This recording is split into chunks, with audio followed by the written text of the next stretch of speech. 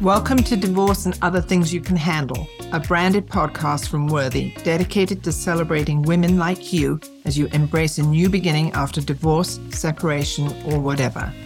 I'm Mandy Walker and I'm your host. Consider this. Your diamond ring, bridal set, or other diamond jewelry can be a hidden financial asset that helps you with that fresh start. But selling jewelry can be a nightmare. Worthy offers an easy, headache-free solution by partnering with you to help you sell your jewelry and get the best deal on your piece. Our quick and easy process means less work for you and more money when you sell, all done from the comfort of your home. Visit worthy.com to learn more.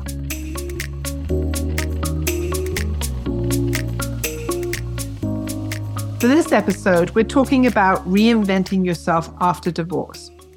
That can be scary, exciting, overwhelming, and intimidating. And it's okay to feel all of those things. Reinventing yourself after divorce, we often see that as a headline on blog posts and articles. But what does it really mean? What does it entail? And where would you start? Well, my guest today is Alison Hall. Alison is a coach and she works with women, helping them find their strengths, purpose, and while dumping the shoulds and self-doubt. Welcome, Alison. Thank you so much for having me. I'm happy to be here. I'm excited to have this conversation.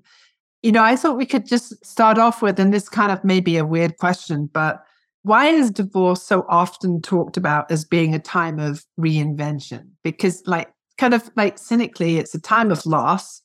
And the other time when we have big losses is losing a spouse in widowhood. But I don't think I've ever read any articles about reinvent yourself after being a widow.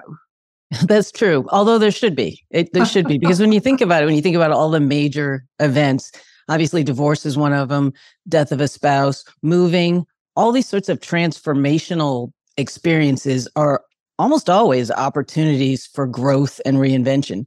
So divorce is no different. And I like to think of I think we focus so much on the divorce part of it that we don't focus enough energy on the relationship part. So that was the part that we don't spend enough time thinking about. And that was the big experiment. So if you kind of look at it from the perspective of what did I learn from this experience, that kind of gets you started toward the reinvention process. If you can, get rid of some of the shame and blame, that's where a lot of people get hung up on the divorce aspect of it. So then it's like looking at your relationship and saying, what did I learn from this? Absolutely. Yeah. Whether it was your choice to end the relationship or not, and no matter how long or short the relationship was, you learned something. You learned something about yourself. You may or may not have learned something about the person you were with, but the most important thing is the person that you're leaving with, which is you. So it's kind of great to be able to, when you get to the point when you can examine, do an autopsy. It's like I said, like a lab experiment. What did we find? I agree with you, but I think that that's kind of hard to do on your own. Oh, absolutely. Absolutely. And I think that is absolutely not the beginning point. You kind of want to get there. The first part of anybody who's truly interested in reinventing themselves is really looking at where you are right now. And it's kind of a continuum. I mean, I know you are well aware of this. You've got people on one end of the spectrum who are stuck in basically survival mode, right? They're still experiencing anger, powerlessness, fear, laying blame, all those sorts of things. And they're feeling miserable and stuck.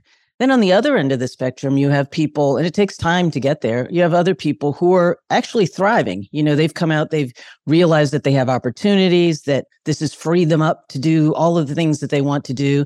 They're learning lessons from their relationship experience.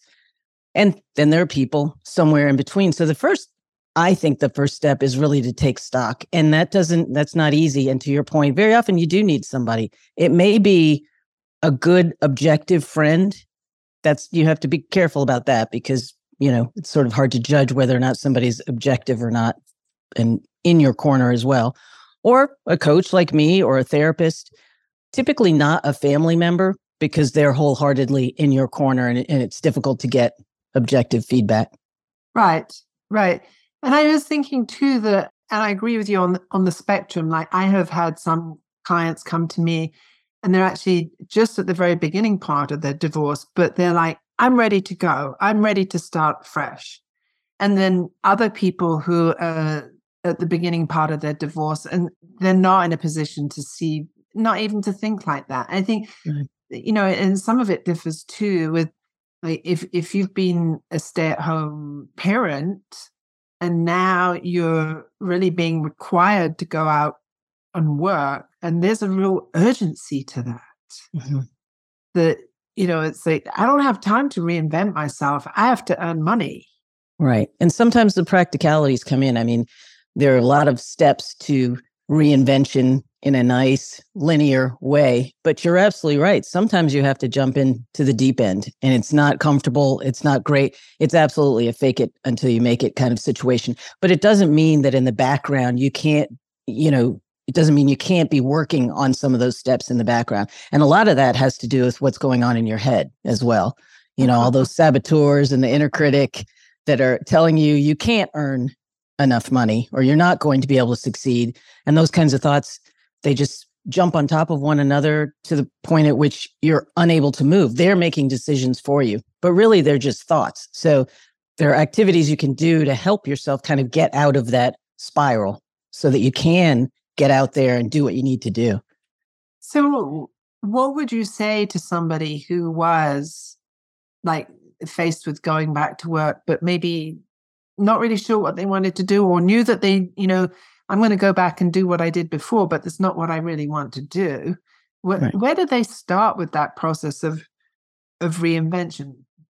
Yeah. Again, first things first, you've got to get out of your own head and start getting some positive thoughts into your head, because the more that the negative thoughts are in there, the more you're kind of limiting yourself. So the first thing we typically do when we feel fearful or scared is we small down our perspective on things. So as you pointed out, very often somebody will think, well, I'll go back to doing what I wanted to do. But in the back of your head, as you mentioned, but that's not really what I want to do. Fear is telling you that you don't have other options. So one of the first things you can do, which is, it's difficult to do. None of this is easy, that's for sure. But one of the first things to do is to really take stock of all of your qualities, your values, the things that you're good at. And sometimes if you've been a stay-at-home person or you haven't been in the workplace in a while, it's kind of difficult to be able to do that. So very often, one of the best things to do is to ask the people around you. You've been contributing to people's lives in various ways. So how are you adding value out in the world?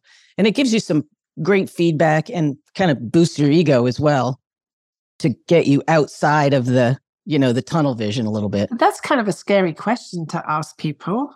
Oh, it is. I mean, they sort of say, hey, Alison, we worked on that project, and I'm thinking of like what to do next and some work, but, can you give me some feedback on what I brought to the project, how I contributed? I mean, that's scary. It is. It can be scary, but also think of it as a great opportunity to learn.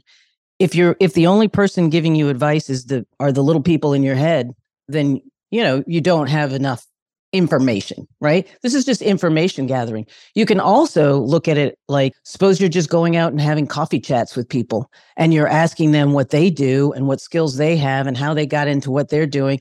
And then you can turn it around and these are people that then you can turn it around and say, hey, that's interesting. Do you think I would be good at that? Or what kinds of things do you think that, my skill sets would be good for? I don't think it has to be scary. It can just be informational. Okay, well, that's a helpful perspective. So it's just like having a conversation. And, yeah, you're right. Yeah, it doesn't have to be a formal asking for that 360 feedback. No, nobody wants that. I mean, we're required in corporate America, but that's very uncomfortable. Yeah. So like start with a conversation and try and get an assessment of your skills. And like I've often thought like there's so many stay-at-home parents, they may not have worked for 5 years, but if they've been a stay-at-home parent, they've been involved in their kids' activities and volunteering at schools, they absolutely have skills that are valuable in the workplace. Oh, absolutely. Yeah. And there are lots of, questionnaires or quizzes that you can take to give yourself a little bit of a head start in terms of what your skills are, what your values are. You can find them online. Anybody could reach me on LinkedIn and I'll send them links to them. They're free and easy to use. And it gives you a quiet little confidence like, oh, I didn't really realize I was good at this. Or yes, I do value that. That's an interesting area that I might look into. And looking at your hobbies. And if you're a stay-at-home mom or parent, maybe you didn't have the opportunity to have a lot of hobbies, but you probably had something that you did that was entertaining to you. That could also be something that you could monetize. Not always, but very often that's something that people do look toward. And also, if you've been at home and you were the person who was taking care of the household bills and things, I mean, this is just an example. You do have some bookkeeping skills, Yes. So I think we have to look at all of our, our full day of activities and all the things that we do and people we interact with. That's a really good point. So as we're talking, I'm thinking most of this talk is around work. So is reinvention really, do we associate that mostly with work and changing careers? I think very often people do on the surface. I am going with you on this one. I don't think that's necessarily true. I think that a lot of times when people come out of divorces, particularly if it's been they've been in a relationship for a number of years, this was their primary person. Perhaps you've gotten into a situation where that is the one person that you interacted with. Perhaps part of your reinvention includes making some new friend groups, getting some hobbies, doing some things that maybe you had thought about in the past, maybe even getting some more education, taking art classes, all sorts of things. Maybe you were a person in the relationship, you always thought, gosh, I would love to travel, but we can't, we don't have enough money, all these things, whatever the reasons may be. But now, this is a great opportunity to look at the fact that the world is really your oyster. It's simply a matter of what you choose to do with it. And I know that can sound daunting in the beginning if money is a big factor or you're just scared, things have changed considerably. But if you try to reframe and part of that reframing comes from telling your story a different way. When we get at it, and I know in your experience, I'm sure you've heard people tell their divorce story in one way or another. When you are telling your divorce story from kind of a negative perspective, I was hurt, this happened to me, all those sorts of things, that's kind of the mindset you end up being in. But when you flip it and try to look at it a little more positively, like we were talking about, learning from the experience and being open to new opportunities, that's when the doors kind of open wide. And again, the world is your oyster. So many things you could potentially do. And so you start to make a list. Awesome.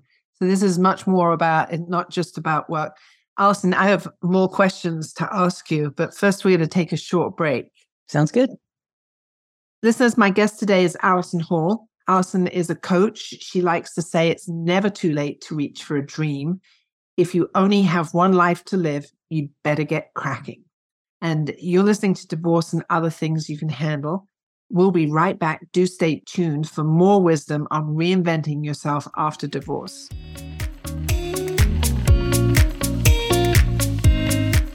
Moving past divorce is hard enough without your old engagement ring staring you in the eye every time you open your jewelry box. With Worthy, you'll find a selling partner who will help you transform your ring from a symbol of the past to a financial asset to help you start fresh. Worthy takes care of everything, from insurance coverage to secure shipping, professional grading, and more. So when you're ready to sell, visit worthy.com. We're ready when you are.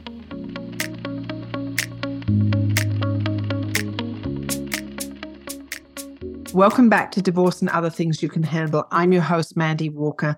In this episode, we're talking about reinventing yourself after divorce. My guest today is Alison Hall, who coaches women through life's major transitions. And Alison has had a few transitions of her own. Alison, I was hoping, before we go back to some of my questions, I was wondering if you could share with our listeners, what was the hardest transition that you experienced and what helped you get through it? I think that the toughest experience, I was in corporate America for 25 years. And I decided to, for various reasons, to make a shift. I wanted to be my own boss.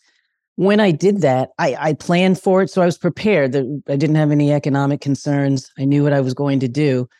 But it was terrifying to be my own boss, to be the person completely in control of my own destiny. The one thing that I said, to myself and to others that I really wanted was the most daunting thing. Because you're so accustomed to having other people dictate how you run your day, essentially. It doesn't matter how high in the organization you get. There are other factors that dictate what you do. And to just be out there every day, knowing that the schedule was made simply by me and money was only going to be made based on what I did, it was daunting. I would never turn back. I didn't ever have a point where I said, uh-oh, I've got to go back. It was like the door just closed behind me and you look around and you say, well, here we go, we're in. Yeah. But once I got going, I also realized that I didn't have to keep doing the same thing. But you talk about reinvention. I've reinvented several times with different careers and things that I do because it's my life and it's short and I should do what I think is valuable to me in the moment. And I also had the opportunity to kind of let go of perfectionism. I realized that I was a perfectionist. I had to do everything the right way or don't do it at all. And I had these crazy lists of things. Not necessary. There's no permanent record. Nobody's keeping track. Just get out there and do it, especially new things. I've tried so many new things, photography, guitar, all the, fun things that I always had on a list. And I didn't have time to do it because I was busy traveling all the time for work. So that answered your question, but I added on. Sorry. Right. Well, I was going to say too, like when thinking about this, I think, had my corporate job and then took severance from that. And that was that's like almost 10 years ago now. And this is, I think, might be interesting to our listeners. I didn't set out to reinvent myself, but if you look at my resume, it looks like I did reinvent myself. And it's been an evolution. I went back to school and did a master's in journalism and then went into divorce coaching and mediation and that. So, I mean, that's a complete evolution. And I think that speaks to your point that it's not a one and done thing either.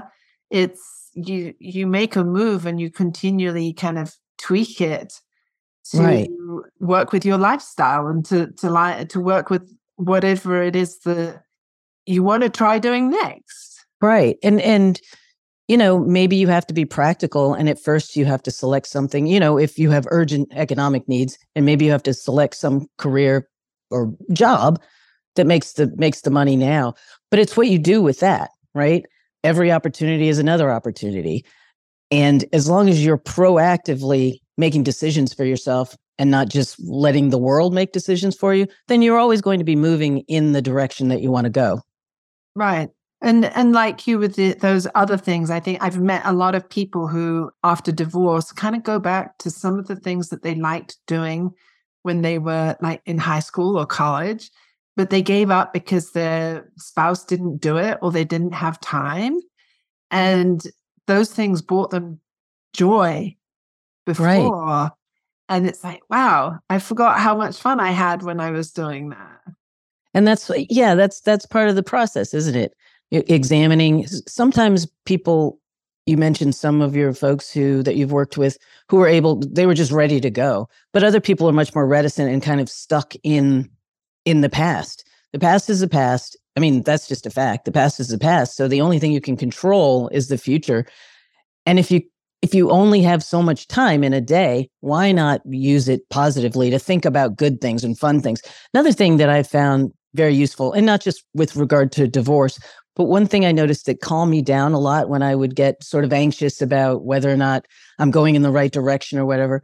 I realized just people may call it mindfulness or whatever, but I mean, just little things like when you're doing the laundry and just start thinking about fun things or listening to music or listening to podcasts and going for a walk, just the mundane things that take up so much of our day that people get so distressed about. When you kind of flip that around and make it positive and you feel content, more of your time feels positive and you're able to have more positive thoughts and move forward more positively. It's all just like a big snowball. Negative thoughts take you in one direction, positive thoughts in another. So that gets us back to that perspective. Yeah. Everything's about perspective, isn't it? Right. Yeah. Right. And I was thinking too, with those activities, it's like if you do have that economic need to earn money and you have to act on what you've been doing before, and I totally get that. But maybe finding some of those fun activities that you could go back to outside of work is a good way to start on that reinvention wheel. Yeah. And I did want to talk about too, if you know that you have to go back to work and maybe you want to do something different, knowing that at the time of the divorce is really helpful, because that could give you an opportunity to negotiate a little bit of a different settlement in terms of, like, if you need more assets to help pay for a training program that's 2 years long that will help increase your earning ability, that will then impact spousal support down the road. I mean, it's really great to get that out on the table during negotiations. Right. And you know that as a coach, that, when you're working with people who've hopefully come to you before the divorce, and I'm sure that's one of the things that you counsel them on, to really stop thinking about what has already transpired. Let's think about where your life is going, because you can do things like negotiate, and also just be prepared, not feel as if you're just out in the cold on your own, that you have a plan. When you have a plan, you feel more confident. Yeah, I think you're really right there. It's like having a plan helps to remove some of the uncertainty. And I think that's what certainly contributes to divorce being so unsettling. Right. Yeah. Yeah. Because if you've been married for any period of time, you've got routines, things that have been taken care of in one way or the other, or you do things a certain way. You always go out and, have these activities with these people. But that's why I really am a big firm believer in making a great big list of all the things that perhaps you enjoyed in the past and haven't done, or all the things that you daydream about that you'd like to try in the future. And having that big list, you're not going to tackle the whole thing, especially if you have to go out and maybe get it back into the workforce. But it doesn't mean you can't do one little thing on that list and, just create joy and let that snowball. So is it helpful to make a list of the things that you hate or you don't like?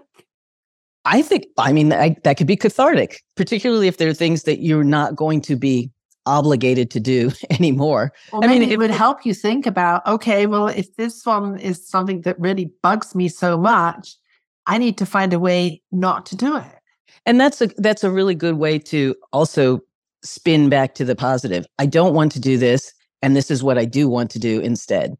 And start to sort of plan all of the things that you're going to do. But yeah, sure. I think that's great, because that also gives you perspective about, well, yeah, I may be losing something, but I'm gaining an awful lot as well. I'm gaining myself, and I'm gaining my independence and my freedom to choose. So I want to ask you about timing of all of this, and whether people get locked into, I have to reinvent myself in 6 months. Right. Or like, oh my God, I've got a year. I've got to reinvent myself. And What would you say to that? I think it's a daunting task. I think it's wildly unnecessary. To set a deadline? Yeah, I think it's unnecessary. I think it's great if you have specific goals that you want to achieve by some specific date. That's fine. But the whole reinvention process, as we were both saying, it's an ongoing thing. You don't ever have to be finished. And very often in the first, few months or years even, you're just experiencing things and exposing yourself to new things and trying things, and it's trial and error. So to put yourself on a deadline is just unnecessary. You might put yourself on a deadline to say, well, by X date, I'm no longer going to do this, and I'm going to be fully engaged in that. But that doesn't mean you've completed your reinvention process. It's just, yeah. Yeah, it's like when I went back to school and did my master's in journalism, I knew I had to do the GRE. Right. And so I knew when I needed to apply for school. I knew when I needed to have the GRE done. So that was kind of like working back. I did set a deadline for that. Exactly. But those are your goals within your entire process of where you want to go in your life. Yeah. Right. And I agree that, I'm self-employed, and that has certainly been an evolution, and learning how to function as being self-employed and running your own business. That takes time. It does. It does. And it takes time to determine whether or not, if you make that leap to being self-employed, it takes time to determine whether or not that's actually for you, and whether or not you pick the right thing, whether you need to shift over to something else. So you have to give yourself grace all the time, and just, take the time to review, revise, kick things out if they have to go, and pick something new. And that's why I like with the goals, I often share with people that perhaps when you figure out what your goals are, first of all, make sure that it's something that's coming from inside you, as opposed to someone else, what you think you should be doing. We talked about getting rid of the shoulds and shouldn't. Yeah. Because very often we're kind of chasing someone else's dream and don't even realize it. So whenever you look at your goals, just make sure they match what it is, where it is that you want to go. What do you want to achieve? What do you want your life to look like? And if it doesn't fit, you can kick it out and you can feel comfortable doing it because it's your life. And it's okay to change your mind. Exactly. It is. We're expected. Don't you think, I don't think we get out of school and then we stop giving ourselves the opportunity to just look at each new experience as a learning thing. When we were kids and your parents put you on the soccer team, you didn't know how to play soccer, right? So it's even as adults, we start new things, but we expect if we don't get it right or we're not doing it as well as everybody else, maybe I shouldn't do it, or, I'm never going to be good at it. Some things are just opportunities to learn. Maybe you'll never get great at it, but you tried and you had a new experience and you move on and you change your mind or pick something new. And that's okay. And that's kind of like that's developing maybe for some of us a different mindset for how we live our lives. Oh, sure. Yeah. I didn't always have that mindset by any stretch, and I still work on it because the little people in my head telling me, well, you should, or you shouldn't, so I have to yell at them as well.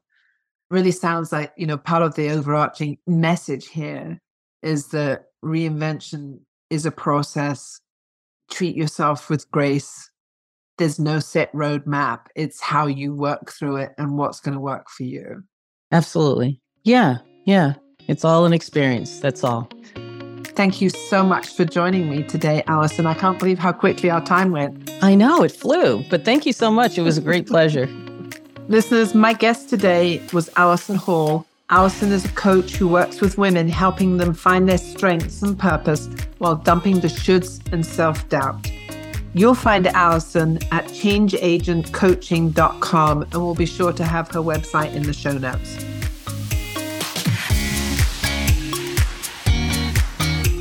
Thanks for listening to Divorce and Other Things You Can Handle, a branded podcast from Worthy.